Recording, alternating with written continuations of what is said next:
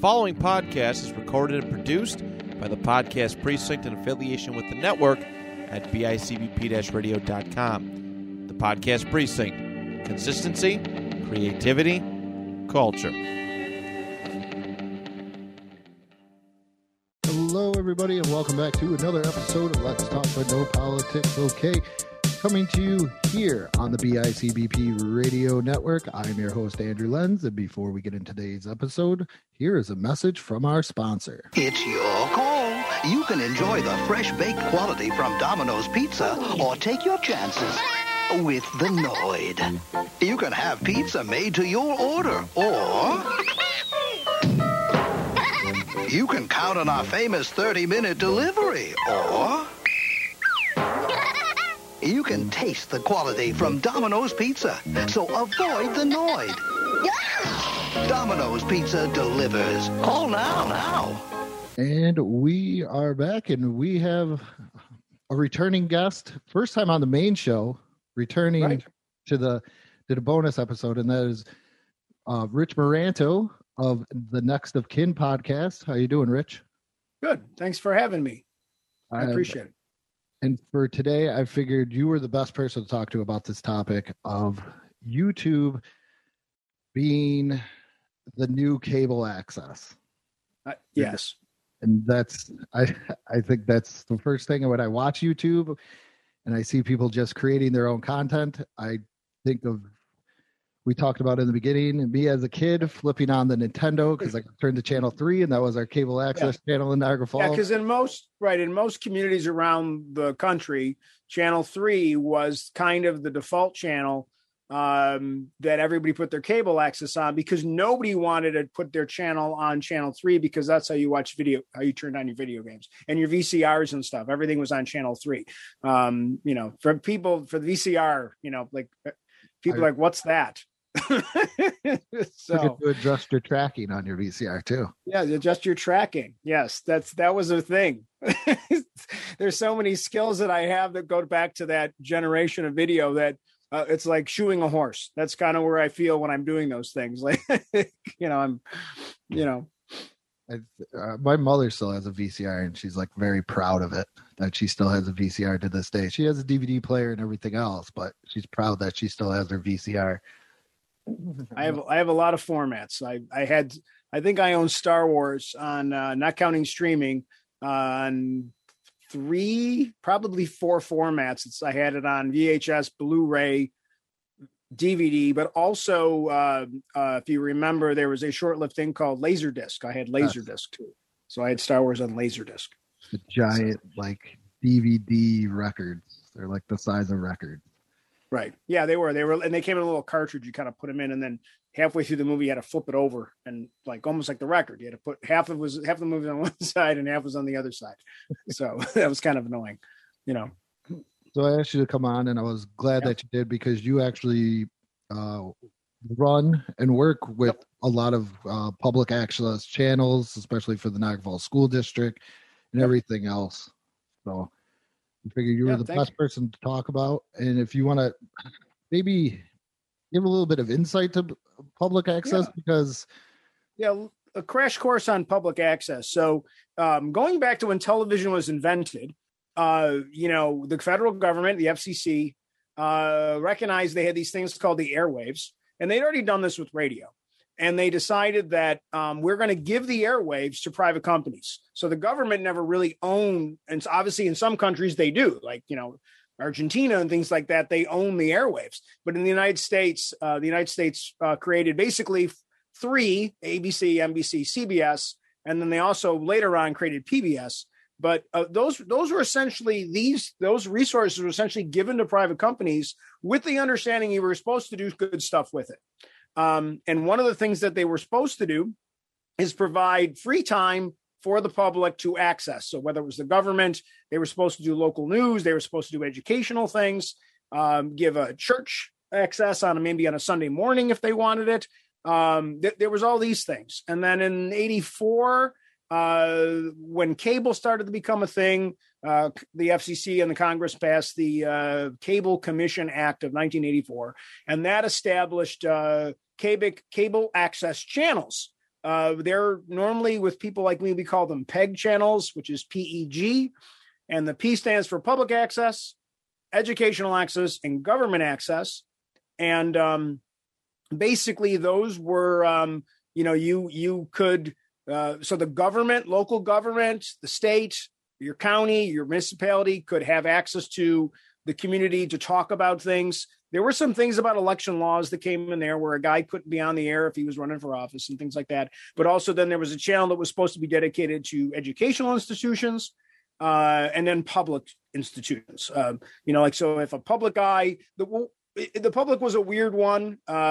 You could buy your own stuff. You could produce your own tape and turn the tape in, and then the channel would have to play it, as long as it wasn't, hate speech or something like that. Or if they felt they were someone they wanted to work with, you could actually kind of work with the public access channel, and maybe they would actually produce it for you.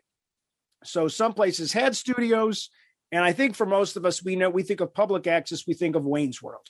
Yes. That's kind of that's the best example of that was a public access show, if it was a thing.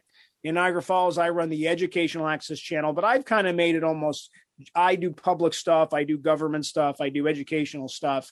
I have rules that I work with. The one little cool thing is that if you still have cable and you haven't cut the cord, as kids are saying nowadays, if you still have cable, you look on your bill, and quite often you will see a franchise fee, and that franchise fee will be 5% of usually what you're paying for your basic cable and some of maybe your next tier packages. That was negotiated by your municipality with the cable company. So the municipality can get money from the cable company because the cable company is driving down your streets. They're putting wires up on all your poles. They're running into your house. And so that's kind of considered the cost of doing business. So the most that a municipality can negotiate is a 5% fee. So people see that on their bill and they wonder what that is. And that's basically something that your municipality negotiated out with the local cable company, whether it's Spectrum or Cox or whoever you might have. That's my crash course. That's pretty good. Well, I've been doing it a long time.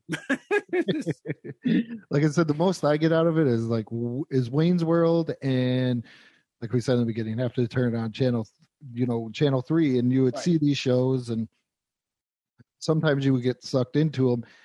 Right. And as YouTube grows, my kids probably watch it more than any other streaming service we have or anything else. Yeah. And I'm sitting there watching it, and I'm thinking to myself, this is just cable access. These are just people, like you said, making their own stuff, putting it up on the internet, and YouTube's just another channel 3 with multiple shows, even though you have your own YouTube channel, but it's just multiple shows, and you can pretty much throw, like you said, as long as it's not hate speech or anything too outrageous, anything up there. Well, you can, and just like public access, you can find your church services. Yeah. You can find your educational school stuff. Like a lot of the stuff that I used to do traditionally that I put on the cable channel, now I also put it on a YouTube channel, and we stream live on the YouTube channel. We started doing that even before the pandemic. We started doing a lot of streaming about 2-3 years ago. We started with the telethon. We do a big firefighters telethon in Niagara Falls for many years. And we realized people weren't watching cable anymore. So we decided we needed to find a way to make sure people knew we were still doing it. And so that's kind of how it started. We started streaming through YouTube, I want to say like 3 or 4 years ago. And then we started to put some other things on there. Not so much. We didn't do a lot of live right away. In the beginning, it was just kind of load the videos later. But now we do most of it's live streaming. So when we went to during the pandemic, when New York State brought back sports, we streamed everything. We streamed bowling, girls volleyball, you named it. Anything that we could get a signal that there was internet, we streamed it. Hockey, we went everywhere and anywhere, and we streamed just about everything. Because that was really for parents and grandparents and friends and teachers, this was the only place they could watch it. So when we're going to stick with it, because it is the new cable access, and more people are going to look for it on YouTube than they're going to look for it on their local cable provider if they still have cable. Now, what they do on YouTube, could you still do what you for cable access? Or is there like some YouTube videos are like 15 minutes long? Do you have a time slot with cable access? That was always the one thing that was always. It depends on, like, I never give anybody a time limit. If someone comes to me, let's say I was doing a show with the hospital or the housing authority or just a private citizen, I would try to tell them, I just say to half an hour, traditional time slot. But if you need to go longer, you do. When the show's over, it's over. Other cable access people would say, nope, you're 28 minutes and 30 seconds. And, like a city council meeting, sometimes it's 20 minutes and sometimes it's 3 hours, so we just record the whole thing and we don't edit it. We don't do anything like studio based, whether it's, we're recording it in a studio. We tend to not edit those. Especially if it's a public thing. We try not to edit it because you're really not supposed to. But in most cases, now you kind of go through and you fix things. And if someone starts stumbling over words like I'm doing, I try to go back and I'll fix it. Or sometimes people will approach us and we'll actually do the production work for it with my students. And our goal is to edit it. We'll do the studio work without any graphics or titles or anything. And then in post-production, we'll go through and we'll add graphics and titles and photographs or whatever, B-roll, whatever they want us to add, so YouTube, you can pretty much go as long as they'll let you. And cable access, depending on who was doing it, was kind of the same thing. The biggest thing I joke about cable access is a car accident. You're flipping channels and you see something horrific and you slow down to watch it, and then you kind of keep going. So we never believed that anybody was tuning in to watch too much of the stuff. Maybe our city council meetings, maybe a band concert or a graduation or a telethon. But most of the program we did, it was on like 10 times a week at different time slots. And we realized someone's not probably watching it unless they knew the guy on it, like it was their daughter or something like that. Or they were flipping channels and they said, oh, that's Rich. And they'd stop and they'd watch it. I did a show several years ago with my own 2 children and we did a soccer talk show. And nowadays it would just be a podcast. That was, but we were kind of doing it as a video before we did that. So was that out of the high school? Yeah. Why do I remember watching? Yes, I remember the OSCFC. The OCFC. And I used to say it was pretty much what the show should have been called is You're Breaking Your Mother's Heart, because it was pretty much my 2 sons fighting about the Premier League. That's pretty much what it was. And I tried to, I was the kind of we kind of tried, we really tried to make our sports talk shows a lot like what you see in the afternoon on most things, with all these guys, like the Herd and everybody else. We tried to emulate that basic style where you fight with each other and you yell at each other and you say stupid things. I think I remember that. I think I remember there was that one, and I think there was like a NFL one too, or a sports. There was an NFL one. Well, there was one that we've been doing for about 18 years called Students Speaking Sports Live. It was started by a guy named Phil Moore and Brian Collins, and they were the first hosts. And then we kept it going for about 18 years. This last year, because of the pandemic, we weren't really able to do it because we weren't really doing much studio production for obvious reasons. We're hoping to bring it back this year. But, a lot of those guys, it was a lot of fun, and they didn't care who was watching. It's kind of like your podcast. It was really a podcast in the sense of what we do with podcasting now, or even a YouTube channel. You're hoping people watch it. If anything now, you were limited as a PEG channel or a PEG show by the county or wherever you were in. If there's only 40,000 subscribers in your city, the most people that are ever going to see your thing is 40,000. Obviously, 40,000 people are never going to watch it. But with YouTube now, you could get there's people that have millions of subscribers, for whatever reason, and you can monetize it and everything else. Because like you said, the only time I watched anything cable access, turning on the Nintendo, Lori and Friends was always on. It seemed like when I was about to play. You would watch your Little League baseball game because that's when Adelphia, the local cable network, would tape the Little League game, and you would find out when your Little League game was going to be on. What was there? And the school concerts. For band concerts, I've been doing the band concerts, and then I would always send cameras out to the elementary schools to tape the elementary school concerts. I still do that. We try to do anything that, a little kid doesn't know. A little kid who's 5, 6, 7, 10 years old, he doesn't know. All he knows is he was on TV. And, and that's the way we always looked at those things. And in some of the shows we did, we've done some pretty good shows. We've done some terrible shows. And, and some of the ones I've done were terrible, but some of them were, kids were just trying. And people always forgave us an awful lot because they were high school kids.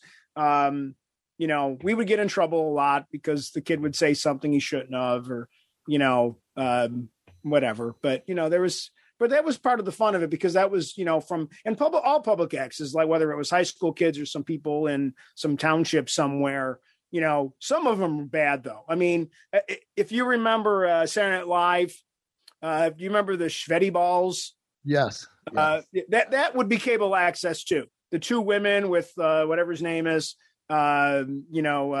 whatever there's 18 brothers, whatever this, like, I can't think of the guy's name. The Shveddy Balls, that routine with the two women, with their baked goods around the Christmas holidays, and that would be cable access. And obviously they're terrible on the air. They're just awful, awful, awful on the air. And some of our shows have that same flavor. We had one show where this guy, and I'm not going to say his name, he would interview people from the community, and the shows were very old. And so after a while, people would call it Dead or Alive. Were the people on this show still alive, or were they dead? So people used to call that show Dead or Alive with, and I'm not going to say the person's name, but that was, I'd get a lot of crap about that. Like, you're playing, but and the same funny thing about it is, though, quite often when some people who have been on that show have passed away, the families have contacted me and said, hey, can we get a copy of that? Because Grandma or Uncle Joe or whoever it was on that show, and could we get a copy of it? And I was always happy to provide those copies to families, because, that's a pretty cool thing. It's a cool memento to have, so. That is. Now they can just watch it on YouTube. I think the craziest thing I seen was from YouTube, something about, cable access, public access, was, I guess, in Minnesota, these kids had their own wrestling show, but they would like actual wrestle. And first it would be like the kayfabe wrestling, but if it was a title match, they would actually wrestle each other. I don't know if you've ever heard this story. I've seen some clips of that. I've seen so many crazy things, and it is, and a lot of those things kind of probably wouldn't have ended up on cable access, only because somebody, and I was crazy. I still am. I would pretty much just put about anything on my channel if the kids put the time into it. But in general, I probably not too many, or they're going to put it on at midnight or something like that. Do you remember there was a style of dance called crumping? You ever heard of that? Yes. So there was a style of dance called crumping, and it's not a big deal anymore. But at the time, probably 12 years ago, some kids in the school wanted to do a crumping show. And crumping is a dance style that is supposed to, there's a religious history to it. And so I let the kids record themselves crumping. They would mix all their own music. They would edit the show. They would do all the production work on it, and I would put it on. And, and people there would be people in the community that would get very upset that I was airing that.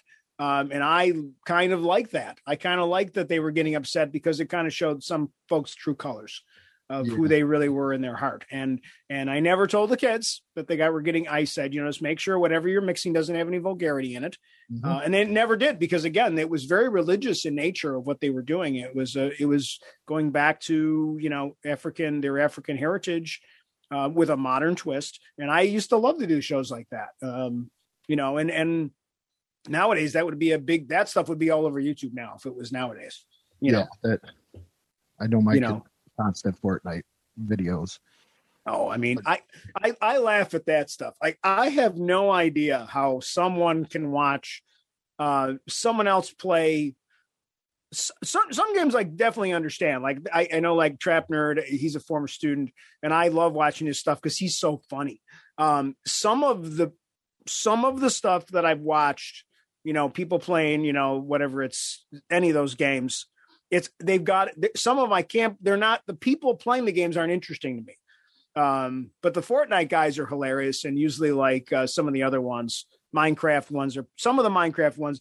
But I can't believe the amount of time that kids will spend watching those things. And these people are, multimillionaires because of the monetization of what, I'm like, how long is that gravy train going to last? But good for them. Hopefully they're investing it wisely so they can live off it for a couple of years before that nobody wants to watch that anymore.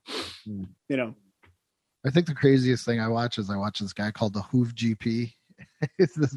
And he lives in Scotland, and he goes around and he trims cow hooves, and I have no idea. My Lord. I watch it.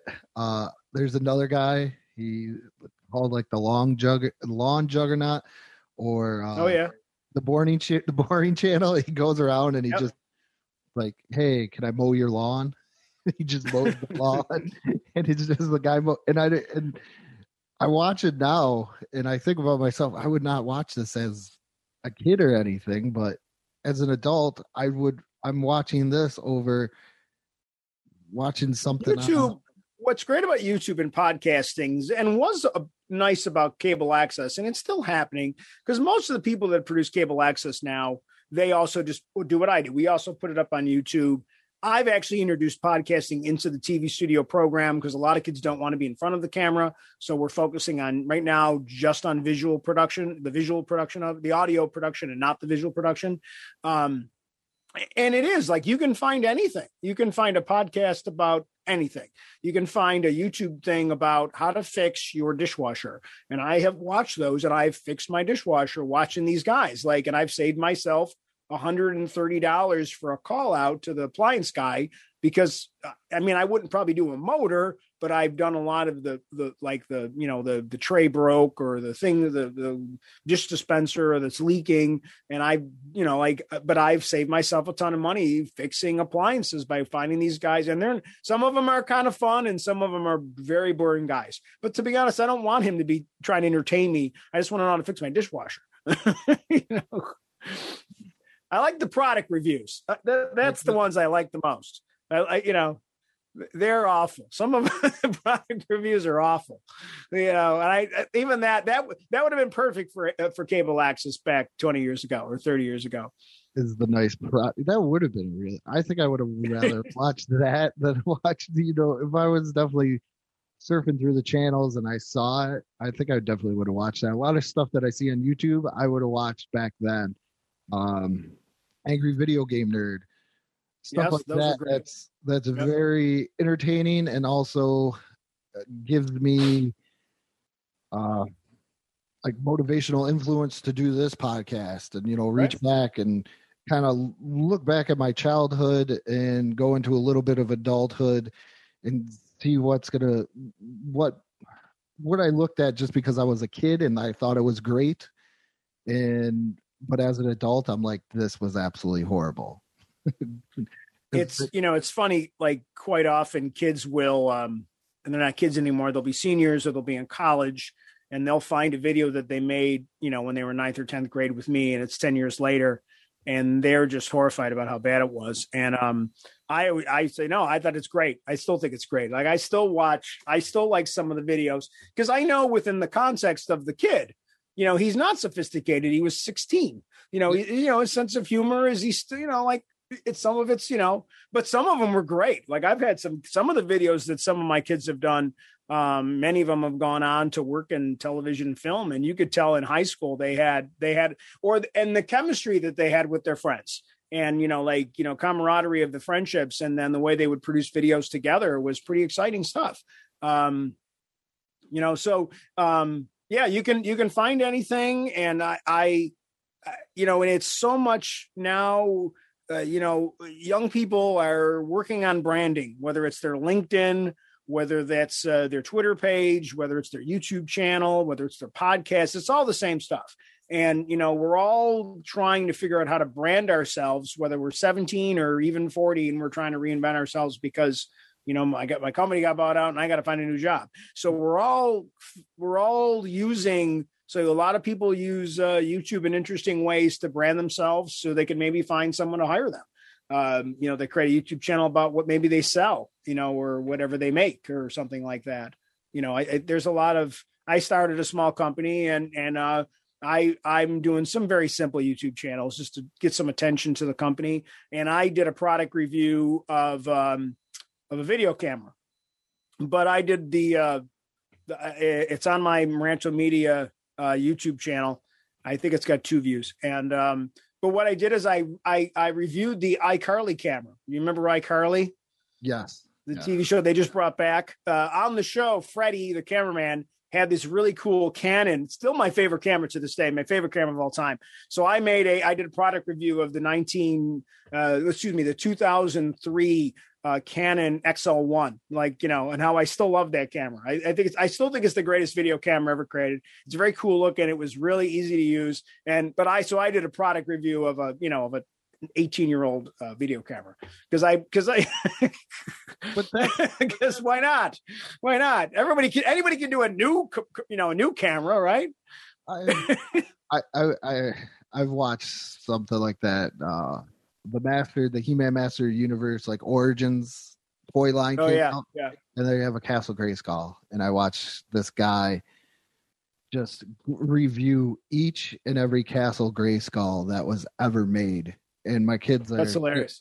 My kids are sitting there like, they're bringing back He-Man and Masters of the Universe. Yeah, that's a lot. And I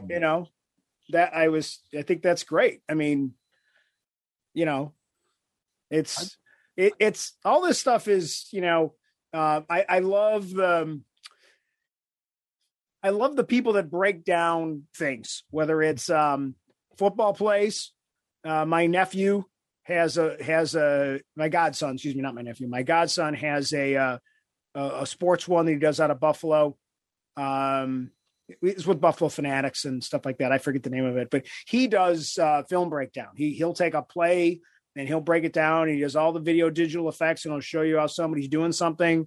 And he really understands it. And then, and you'll see that with the same thing with the people that break down a Marvel trailer or something. And they're like, look at this in the background. And, I like those. I mean, these people are really all in and it's their passion. And, if people want to watch it, good for them. And that's the fun part about it. There's so many things we can watch now. When you think about back in the day, when, probably our grandparents, right? Or maybe my parents in the 50s, like, what'd you watch? Everybody watched Ed Sullivan. Why? Because there was only 2 other things on. And you didn't have a lot. And everybody, there's one TV, there was no, obviously. So everybody sat in the same room and it was it was family stuff. And that's why you had censors and everything. Now, 4 people could be sitting in the same room and you're all watching different things.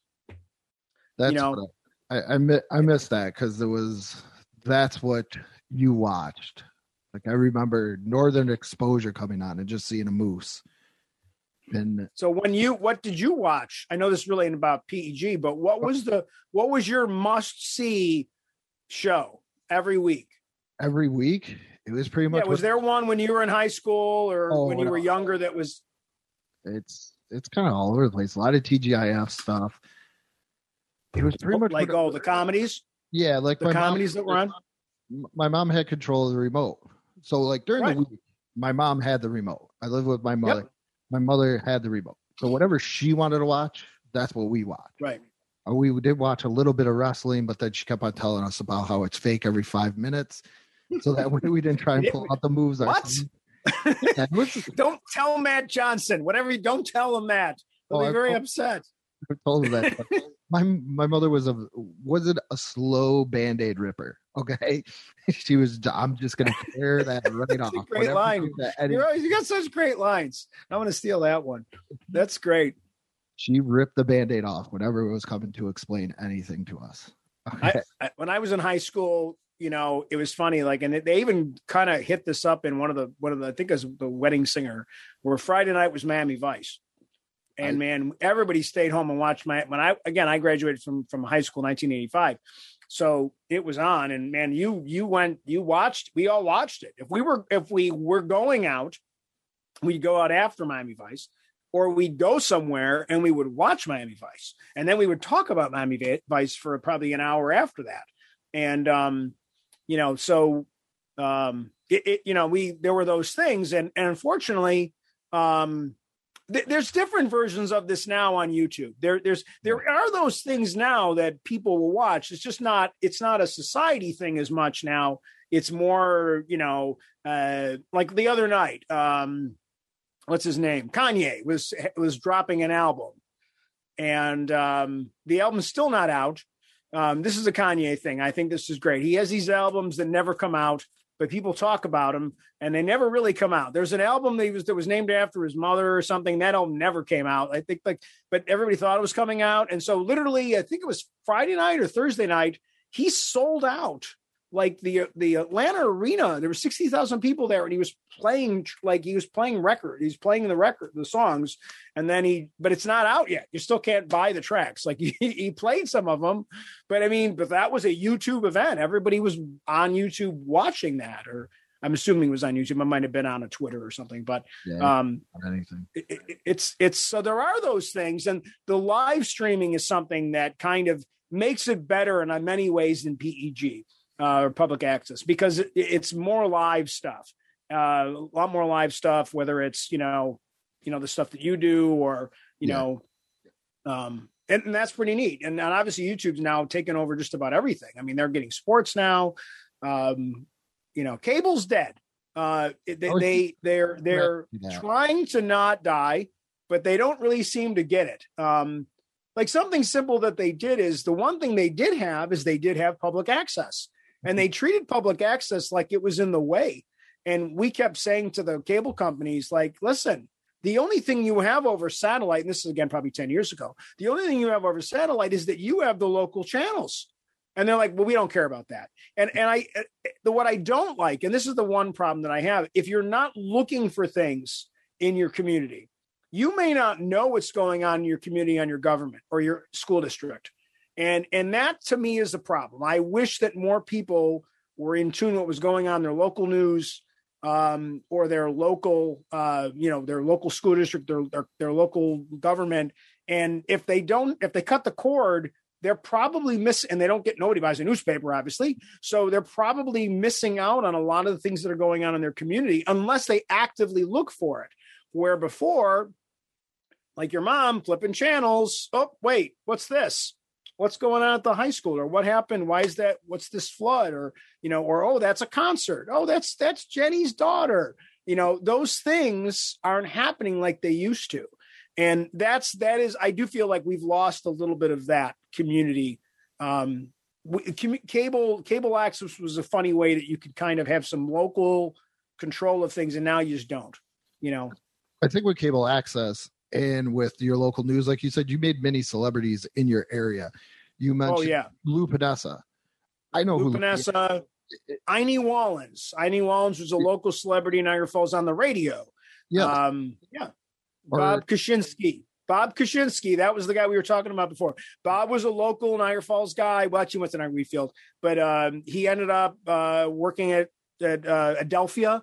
And then Adelphia, he ended up working for Empire Sports, and he was kind of the face of Empire Sports for a number of years. He was able to turn it into a legitimate broadcasting career, and we all knew him, And I think it's definitely it's becoming the same way with YouTube, but it's in a different way. I remember Double Dare coming back, and they had some YouTube star be the host of Double Dare, and I'm looking and I'm like, why is Mark Summers being the announcer?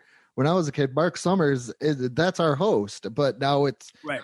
I can't even remember what her name was, and I don't want to butcher it, but she was the host, and I'm like, who is this lady? But my kids all know who she was, or knew exactly who she was, and then they went right to YouTube and they showed it, and you see a lot more. I see a lot more networks tapping into the YouTube stars.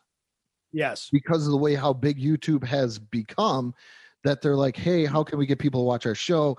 We got to get these stars from YouTube onto here. Right. So look at boxing. Yes. Look what boxing is now. No. Imagine you're a boxer. You get up every morning and you're Rocky and you eat eggs, and then the raw eggs, and then you run, and then you chase a chicken, and then you go to the gym, and you're like doing all that stuff, and you're trying to be the heavyweight champion of the world, and you don't get to be, you're not even the premier fight on Saturday night because they're showing an English guy and an American guy who can't stand each other box. And it's terrible. But we all watch it because it's like, well, these guys really hate each other. Let's see if they can beat the crap out of each other on pay-per-view. It's like, okay, but it reminds me of Celebrity Deathmatch back on when MTV was still a good thing to watch. And remember Celebrity Deathmatch was the claymation? And it would be like, I can't even think they came up with great things that, I forget, I can't even think of a single one offhand because they were people of the time, Well, the original one was Marilyn Manson versus Charles Manson. I remember that. Oh, yeah. The very first match ever. Yeah. And I think Puff Daddy did one against somebody that he said that they were sampling his music from. So that was like, and I remember, Puff Daddy or P Diddy, whatever he calls himself now. How old I am. And, he's throwing records at the guy of all the records that he sampled. And I just see this wave of YouTube and everybody doing this and becoming some sort of star out of it, than more so than what it was for the cable access. But like you said, that was only 40,000 people. If you had 40,000 people that were cable subscribers, that's it. This is worldwide. The most famous cable access thing that I know of was in Minnesota, was the guys that worked for the cable access channel. And they had this idea for a show where they would get bad movies for free, and they would sit there and they would roast them. And it became Mystery Science Theater 3000. And it was a phenomenon. I mean, they started off, it was, Joel Hodgson and these guys, and they made these terrible robots, and they didn't, they just got these free movies that they could get them for free.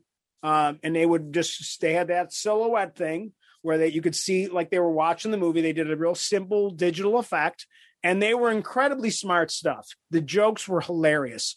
And they literally in the beginning were on Minnesota cable access, and then they would videotape it, record it to VHS, and they would spread the tapes.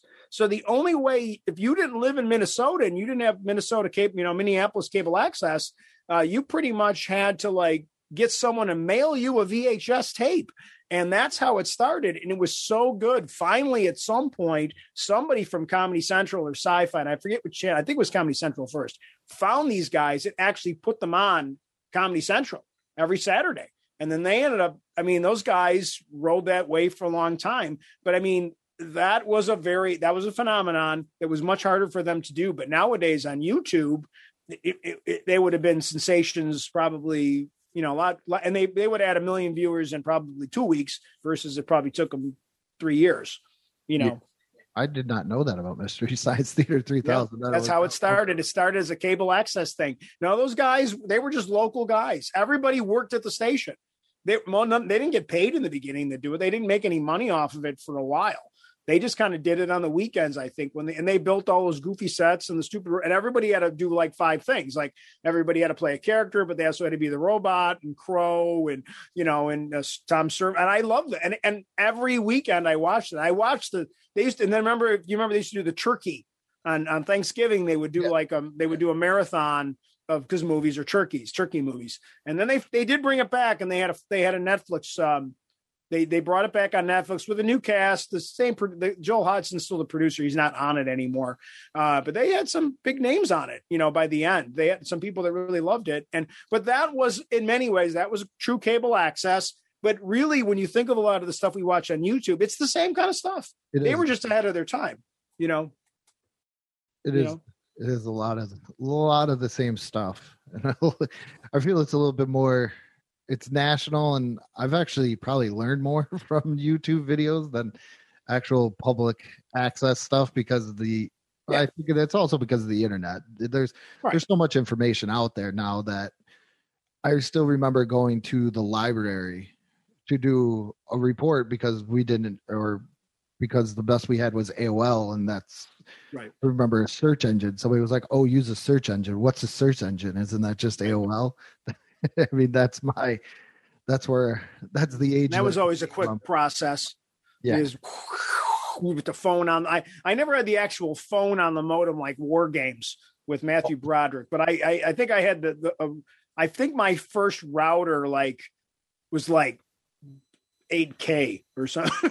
For the whatever the worst possible like signal rate was, it was like awful. I mean, but we thought it was the coolest thing in the world. Like I'm on, like you could send a message to a guy in Brazil.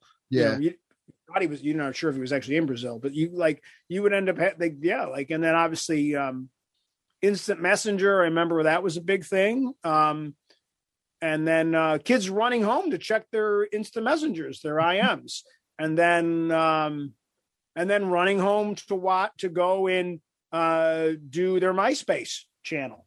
Never did MySpace. I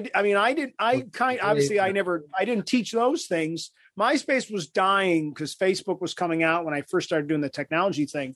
But, you think about it, I've seen a bunch of funny memes about MySpace where we had kids were programming. They were like literally writing the code for their page.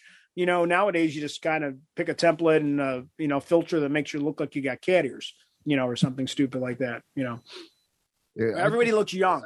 Everybody my age, especially the women, they all have that smoothed out face. And then you see them at the store and they don't have that smoothed out face. They only do it on their Instagram and their YouTube picture. It's all fuzzy, like Barbara Walters when she used to do those interviews and they would smear the Vaseline on the camera lens so she would look younger, which is a thing. People don't realize that was a thing. I tried in the old movies, they did that too. The old movies in the 40s, they would have the camera lens and they would put Vaseline on the out to kind of give that was how they did special. That was After Effects in 1940 when they were making a movie, or CGI. It was, it was their version of that. So I think one of the biggest differences that I can see from cable access, but even though it can be kind of the same with YouTube, is that YouTube rabbit hole that we all might fall down into. We all fall. I guarantee it. Everybody has fall down it. I don't know if it's so much with cable access because it's more like standard programming. Show goes on half an hour. It's like a guy from the hospital. It's a guy from the church. It's they're discussing a budget for them. I hope you're not falling down there at rabbit hole because you're really an uninteresting guy. Like, wait, how much are the school buses going to cost me this year? And that's what most of cable access was. Obviously I would always, whenever I would go on vacation, whether it was Myrtle Beach or Disney or whatever, and you go to the hotel and Vegas or places like that. And I would be the guy who was flipping the channels to see what the other cable access channels guys were doing in other towns that I was visiting. Because to be honest, like there was no other way in I'm dating myself, 2005, 2006, 2008, where I would know what they were doing because I couldn't see it.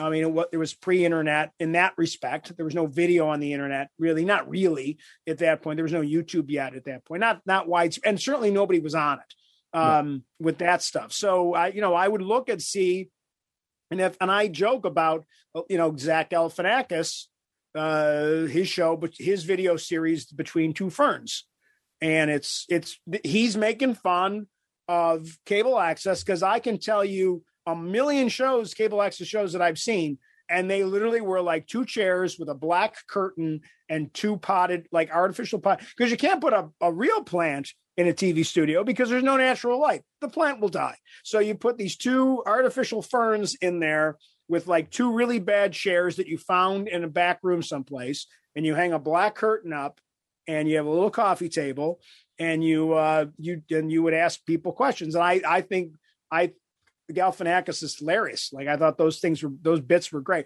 And the people that were willing to go on those things and make like kind of mock themselves, I thought were great. I think Hillary Clinton was on there. I think Barack Obama was on there. And I loved anybody that would go on there. I respected because you knew you were going to it was like you're going to get roasted, and that was, but we tried in this TV studio that I run, and to this day, we've tried to make it, we try to make it interesting as we can. We try to make the sets good. We try to update things. We try to use the best cameras, the best lighting. We try to get the kids to prepare, the host to do stuff. And we try to fix things in post-production, because, we don't want to be mocked. We want to try to make sure that we don't want people losing the point of what we're doing.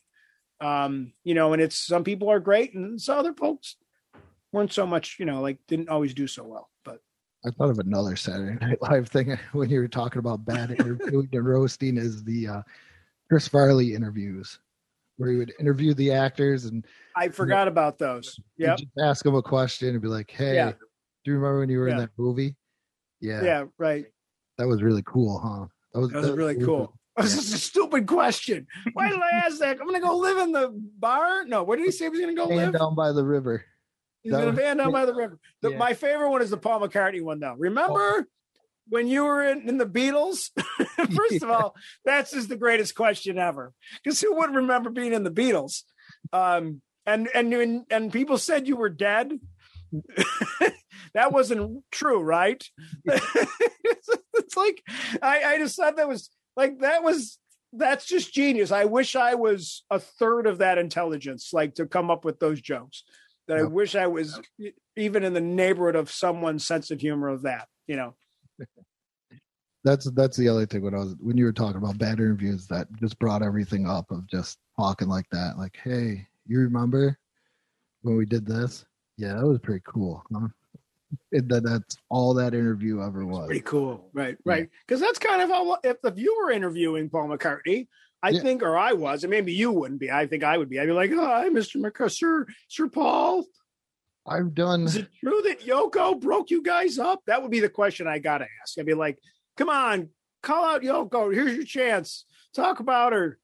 Through the 2-point conversation that Matt and I do, we've interviewed two pretty big. I think. I mean, they're not Hall of Famers, but I think they're pretty big people that I grew up watching. So I kind of had that moment with them. So now that I think about it, now you're making me. I don't even want to go back and listen to it because I have a feeling that's how it sounds. We did a Super Bowl 25 review with Stephen Baker, who was a starting wide receiver for the New York Giants in that Super Bowl. Yep. And I'm just sitting there and I'm like, I'm talking to this guy, he's there. And then I'm a big Miami Dolphins fan and I'm talking to Richmond Webb, who played offensive tackle for him throughout like the whole entire 90s. And I'm like, was Bruce Smith? And I kind of did do that. Now that I think about it, thanks a lot. Now I'm thinking about it because I was like, was Bruce Smith really the hardest person you had to block? And he's like, yeah, he was. I'm like, oh, that was like the dumbest question in the world right now. It's funny when you watch those internet junk. Well, let me like two things I thought of. We actually got to interview Thurman Thomas once in the studio because Thurman we did a parent dinner and they would hire someone to come in and do an inspirational speech, and somehow we got Thurman Thomas and Thurman. We decided could the kids do an interview with Thurman, and Thurman somehow found out about the kids doing the sports talk show, and he did the sports talk show with the kids. He didn't just do an interview. He talked sports with them. And I was so happy for those kids. To be honest, all I ever did is I thanked them. I never even talked to them because you know what? I was not going to take away from those two kids the opportunity for those kids to hang out with Thurman Thomas for a half an hour and interview him and actually talk to them about, real sports. I thought that was so cool. And I just remember that, and I know the kids remember that and he was very gracious with them. And they were well prepared because they wanted to make sure they were like they didn't want a Chris Farley moment. Like, remember the time you lost your helmet at the Super Bowl? Like they really just they were awe-inspired, but I was proud of them because they handled themselves as much as two 18-year-old, 17-year-old kids could handle themselves in that scenario. And they did quite well. And we've had some other interesting people come through the studio, but I've never really got a chance to really talk to anybody, super famous, Because it's funny because when I talk to Matt, I forget how young he is. He's only 8 years younger than me, and I forget it. And I think about things like with the 90s Bills and anything else, especially in the 80s. And I'm like, yo, you remember this? And he's like, no. I know of it, but I don't remember. Unfortunately, I remember that because sad as it was, like how hard it was to kind of survive through that. And, it was always fun at the time. And I look back at with a lot of, for us, the Bills wasn't just about the football. For us, it was about the community. But more importantly for me, it was like My parents had tickets. My aunt and uncle had tickets. My cousins had tickets. I had tickets. So we all went to church in the morning on Sunday mornings. And then we would go to breakfast, and then we would go to the game, and then we would go to dinner. I mean, we were together with our family. I mean, 6 to 8 times a year, hopefully more with the playoffs, for 12 hours. And some of those relatives, after that ended, I see them a couple times a year. And, it really was not my parents, obviously, but it was so much more than football. It was everything. That's like the joke, the meme where like people in Niagara Falls, in Buffalo area, don't say, see you later. We say, go Bills. Like we like when you say goodbye to somebody, you say, go Bills. You don't say which is kind of a true thing. I had to get away from it though. I mean, it was so, I just had to break away from it because it was so hard. Like I literally stopped watching the Bills and football in general for about 5-6 years in there when they were bad.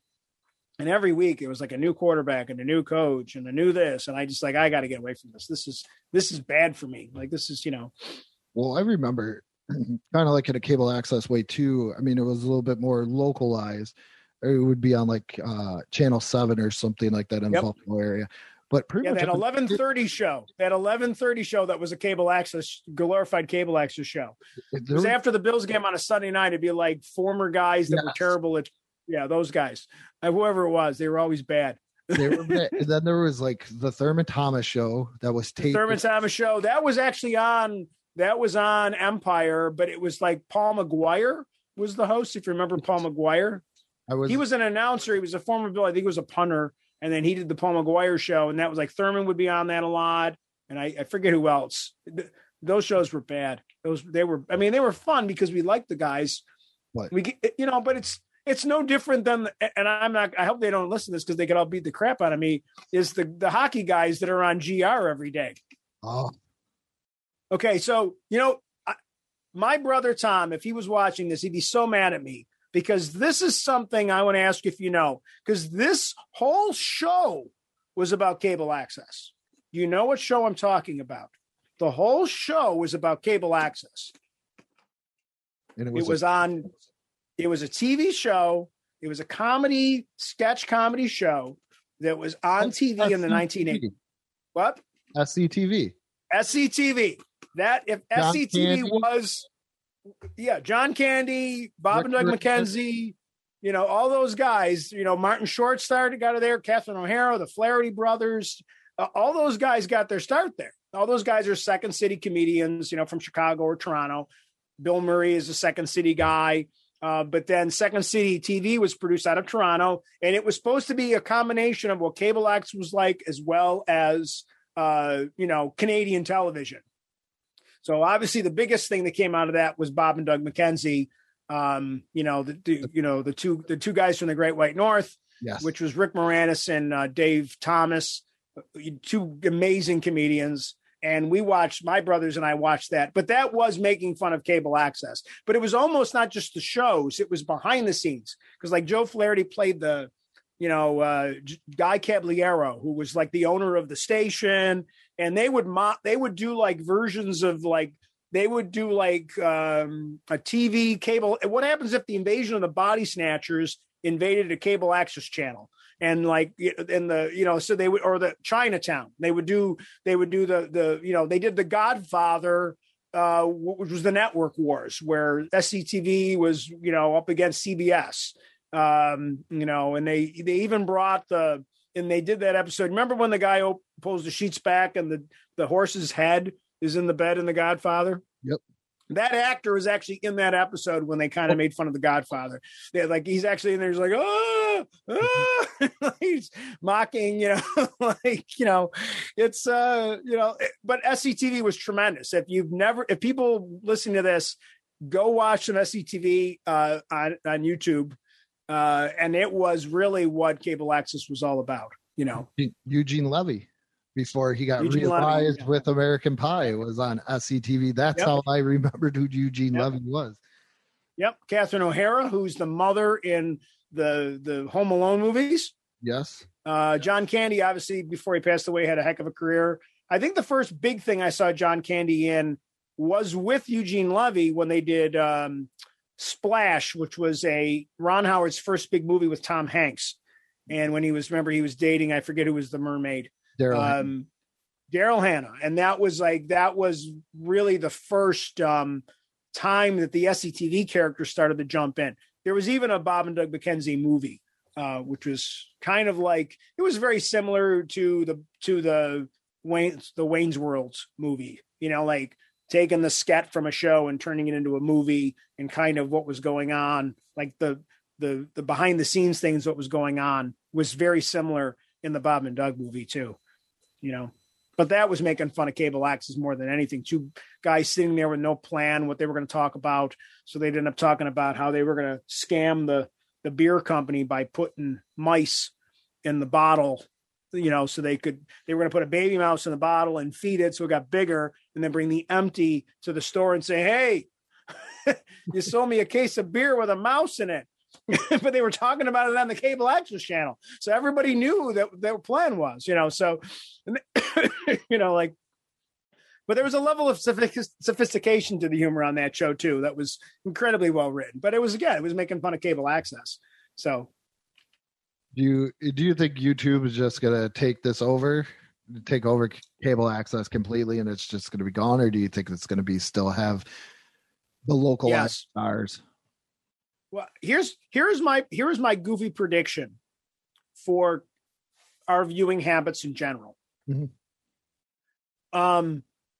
We all had cable for many years, and then we got rid of cable because we didn't want to have channels like the Bakery Channel or something that we don't want to watch. So people I don't want to have all these channels. I don't watch any of them anyway.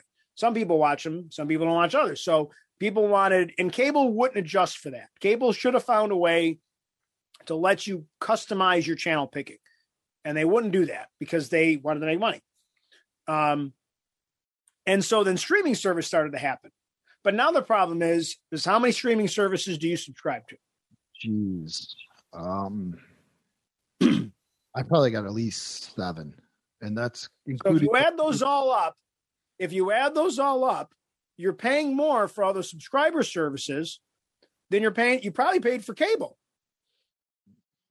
No, it's getting close. It's getting close. It's getting close. I get Netflix for free. Okay, well, that's a whole nother thing. I have T-Mobile. No, I shouldn't be saying that. Someone's I have T-Mobile. The internet police are coming after you. I have T-Mobile, so I get it for free. So if you get, okay, right. Like I get Apple TV for free right now because I got a new phone. So I have I got that for a while, but I'll just subscribe to it. So I have all those channels, and it's almost as much as I'm paying for cable. And I still have cable because in my house, I have 2 teenagers. I have myself, I have my wife, and they're not teenagers anymore. I correct myself. They were teenagers. One's 22, one's 20. One of them does the podcast with me. And, they don't really watch cable. Besides maybe when we watch soccer on the weekends, things like that. But in general, most of what we're watching apps. We're watching Paramount, we're watching Disney, we're watching Netflix. My wife is still very traditional cable. Like she likes to have CNN on. I know she can get it on an app, but she still likes the traditional channel flipping. She likes the Hallmark channel and the baking and the cookie channels and all. She flips channels. She still watches TV in a very traditional way. She still watches a lot of regular network television. But you're starting to see the Paramount, which is CBS, is started. They've got a streaming service now. So that's the question for me. Fox, ABC, obviously a lot of the channels are owned by a lot of people. In my mind, at some point, and you'll see this in some hotels now. So when you go on vacation and you go into the hotel and you're flipping channels and you go to channel 300, it will be the Netflix channel. Yeah. And with your remote, you use your personal login and you log in the Netflix on this TV in your room, and you can watch Netflix, your own regular Netflix account, on your thing. And I think eventually, kind of like the way we have apps installed now, I wouldn't be surprised in another 10 years that there's going to be some way where you're going to start seeing all these apples bundled together. and it won't come in on an RF. It won't be coming in on a coax line like it is now, because that's such a slow processing thing. It'll come in over the internet, but you will pretty much at some point, there will be a package. Eventually Disney's going to get together with Hulu or somebody, and they're going to have to, because, like, you can't have a million streaming services. There's too many of them. Yeah. And I think at some point you're going to start getting deals where if you subscribe to Netflix, Paramount, and Amazon, I'm just guessing, that you'll get a deal. And then that's the only way and that's when cable will be completely dead. Unless Spectrum becomes a complete app and doesn't even bother with the box in your house, and it's just an app, or Cox, or whichever place in the country you live in, they're going to those boxes will be gone in 5 to 10 years. You won't have a box. It'll just be an app that you download, because you already have the app. You can download those apps now. Yeah. I'm still surprised, but because I feel like within 5 to 10 years, you're just not going to have, just like you can't flip channels anymore. There's no analog signal anymore. Remember, you can't, like, you remember when you had a VCR, there was a switch on the back of it. You remember what the switch said? Not exactly, but I remember what you're talking about, where you could just NTSC and PAL. Do you remember that switch? Yeah. That was the national transmitting signal of North America, and PAL, which is the European signal. 2 weeks ago, very, very quietly, NTCS stopped transmitting. And that was the way we watched everything from really about 1940. That signal no longer exists. So, because now everything is digital, your digital channels, if you're taking up over the airs with a digital antenna, that's gone. Like, so the way we watch all these things is changing. But I feel at some point you're going to have to start packaging some things. So some company will come up with, they'll negotiate. It might be Spectrum. They'll negotiate with all those franchise, all those different BritBox and everybody else that's out there, and they'll come up with a package, and then you'll get a deal on a bunch of them. You kind of can get that now, but I think eventually it'll almost consolidate again like cable did.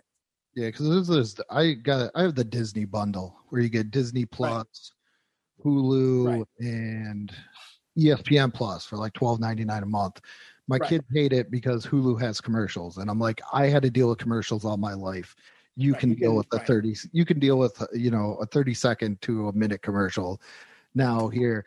And another reason why I wanted to do this episode as well is, and you got me thinking, is with everything, is that I did a cable versus internet type of episode a couple months ago, where how times have changed, like you said, where cable, you kind of had to have cable. You didn't have to have internet when it first came out. And now it's slowly reversing where you need internet more than you do cable. And definitely. I cut the cord. You don't need a phone line anymore. Yeah. Like, who has a phone line? My mother has a landline. My mom's 83. She's got a landline. But most people don't have landlines. You don't get the newspaper. But you're right. I mean, now you kind of have to have an internet. Not everybody. I mean, like, if you're single and you're just you're using your phone and you're just smart casting from your phone to your big TV in your living room. So a lot of people that live alone or have an apartment, they may not even have internet. They're using their data plan because if they're in a city, there might be some Wi-Fi in that city anyway. There might be Wi-Fi in their apartment complex, so they're using that Wi-Fi. So, and then they're just casting. They're just casting the signal. I did that today. I was trying to watch Rick and Morty, which is just a tremendous show, by the way, and I couldn't get the cable box to bring the guide up to go to the on demand. So I said, well, I can just stream it up from my phone. So I streamed it from my phone, smart casted it to the TV. And it's funny thing, like, you've talked about how we don't really watch things together anymore. I have created a culture with my children where we watch things together. So we watch Rick and Morty together. We watch the Disney stuff together. We watched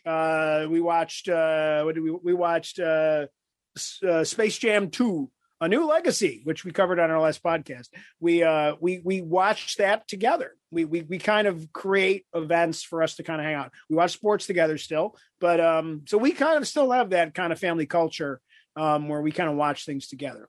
Yeah, that's my wife and I are usually binge watch shows together. Yeah. That's the new thing, right? And what do you binge watch with your wife? We're on Paramount Plus. But they started doing that with the streaming services where they only release it, every other. We watch Why Women Kill. We binge watch the whole entire season. Yep. And then we started binge watching, and then all of a sudden I'm like, wait, what's going on? This isn't the end. And of course, pull out my phone to see what's going on. She didn't wait for you. Huh? Yeah, she didn't wait for you. She didn't wait for you. She waited for me. It was just over, and I didn't realize that they release a new episode every Thursday. Oh, okay. It became one of those, and she gets impatient with things where she's like, I want it now. Why is this not working? She thinks like I went to school and have like a doctorate and every single piece of technology in the world. I always tell her I'm not an IT guy. I can only know what I know. And she's like, what's going on? And I'm like, oh, well, it comes out every Thursday. Well, why does it come out every Thursday? I don't know. I don't work for Because that's the way TV used to be. Like, it's funny. Did you ever think that you would binge watch a show? When did you start binge watching things? Oh, geez. I started binge watching things when we got Netflix, and it was probably Breaking Bad. I never understood. I never thought I would have been a binge watcher. Now I'm not saying I only binge watch, but I tend to like binge watching now more than, but not stuff that's episodic. Like Rick and Morty isn't episodic. Yeah. So it kind of is, but because there's threads that go through it, but it's not like you have to watch episode 5, but you had to watch 3 and 4 in a row. So I don't really, but other shows, sometimes I won't watch it for a couple weeks so I can watch 3 in a row. And then obviously other shows that are already all released on Netflix, like a Marvel show, like when Punisher came out or something, then I watched and I tried to back off from doing it that way because I feel like I'm missing too much. I'm too wrapped up in the emotion of the show. And then I go back and I watch it a couple years later and I do a rewatch and I'm like, oh God, I missed this whole storyline. I wasn't even paying attention, because I was so wrapped up in the emotion where I don't, you got to give yourself time to process these shows, I've done that with Cheers. And because I was born in 82. So Cheers came out in 82. So I know the later aspect of Cheers. Right. And I catch reruns. I remember it was on Comedy Central or something. And I've only seen a couple episodes with Coach. I know he's there. Right. Oh yeah. He was only around for a couple, then he died. He died while they were producing the show. Yeah. And it's kind of like Mr. Hooper with Sesame Street. My brother has more of a memory. I remember when Mr. Hooper died. I was crushed. It was sad. I remember that, So I got to go back. Because we grew up watching these people. And they're like, they come into our homes.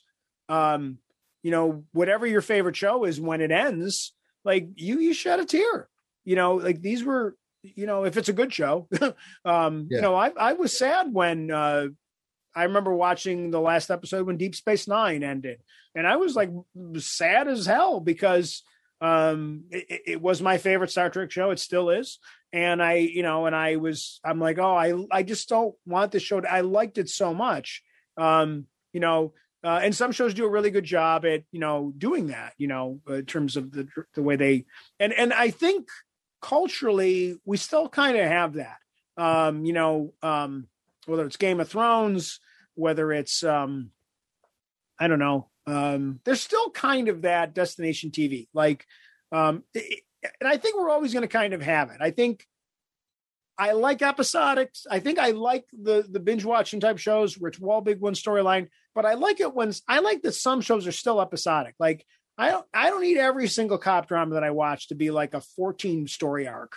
Yes. I don't have the attention span for some of these things, especially if it's not well written. I'd almost prefer to see it, do it in some smaller chunks. Oh wait, it turns out there's another layer of the crime. Oh, come on. You have a favorite YouTube channel? Do I have a fit? No, I don't. You don't regular watch it or anything of that nature? I watch a lot of YouTube, but I don't have like, oh, that David Dobrik. I don't have a specific YouTuber that's my go-to guy. Okay. I don't. I know who a lot of them are. And I watch a lot of different kinds of things. If there's anything I probably watch the most of on YouTube are like CinemaSins. Everything wrong with Space Jam in 30 minutes. That's probably, I've watched every single one of those multiple times. That's probably my favorite YouTube channel. Like, everything that's wrong with those types of ones. That one, there's another one that's similar too. I'm trying to think of the other one. And I've watched those multiple times. Mine's Cinemassacre is kind of like my big one because it has the angry video game nerd on there, which is, like I said, it says it right in the theme song, take you back to the past, and show you all these things that you're supposed to be, that as a kid you were mad at, and then you get to see him get mad at it as an adult, kind of. Right. But also he does different reviews of movies because he has a film background. So he goes into, he did a whole review of all the Alien movies.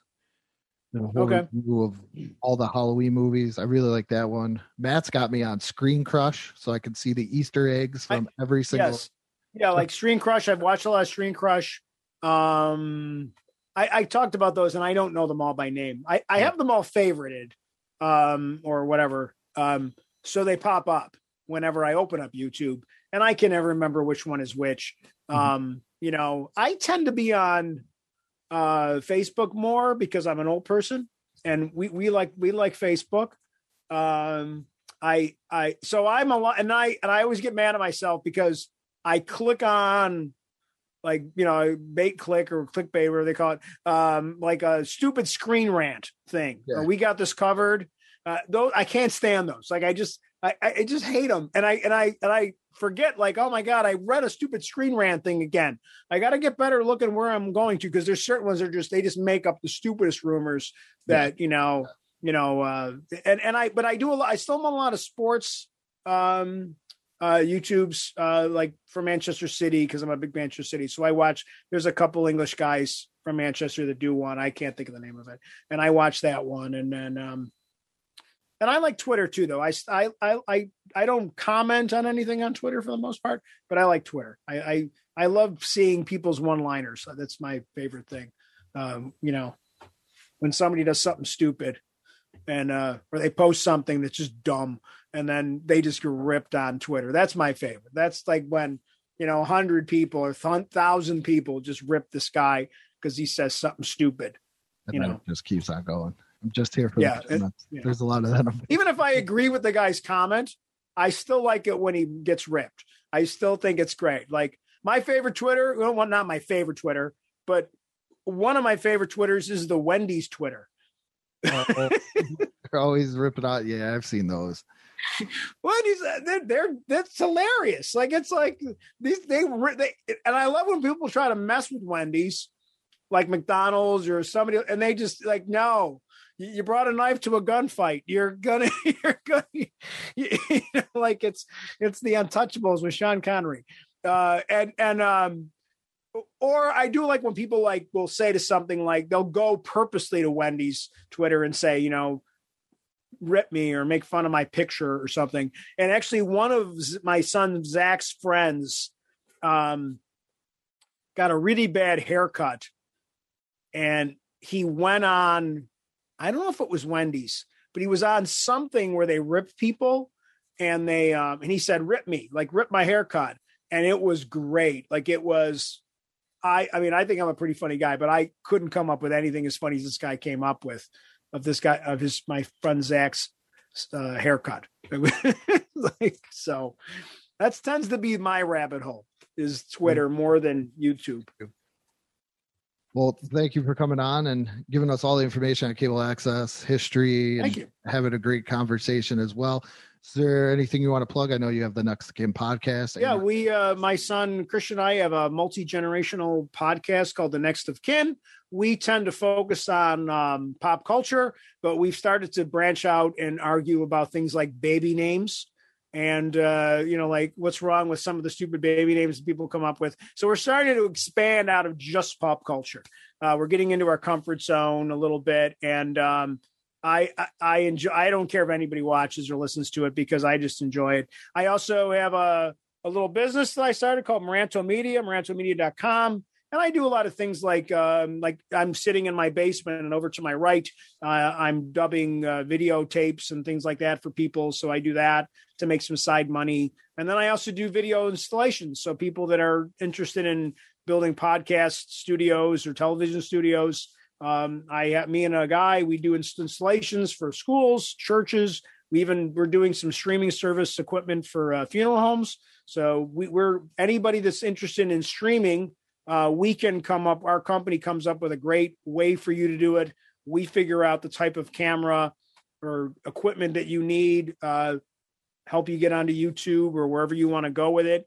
And we try to do it as inexpensive as we can. We don't want you to have to go get a capital project to do this. We try to find ways to do it inexpensively. So those are the two big things that I got going on right now. All right. And I know Maranto Media did the podcast precinct.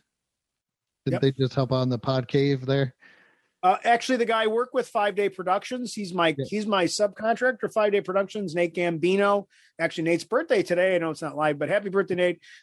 He does installation. So if you need microphones, cable drops, anything, any rack mounts, anything you can think of, Nate is your guy. He's a former student. He's a heck of a talented young man. And he went into the podcast. Yes, he went into the podcast cave, and he redid all the installation, soundproofed it, and really improved the overall sound quality of it.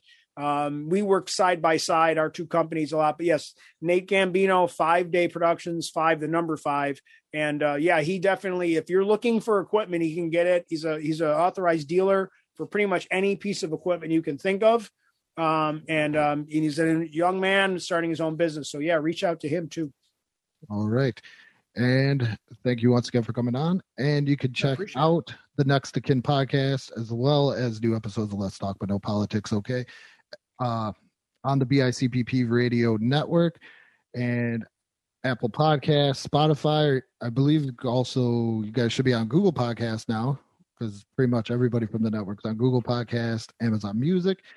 Go over to the Let's Talk But No Politics, okay, Facebook page. Check that out. Great content. There's also great content on the Next to Kin podcast Facebook page as well. So go check that out. And the Let's Talk But No Politics, okay, YouTube channel. Since we're on YouTube, there it is.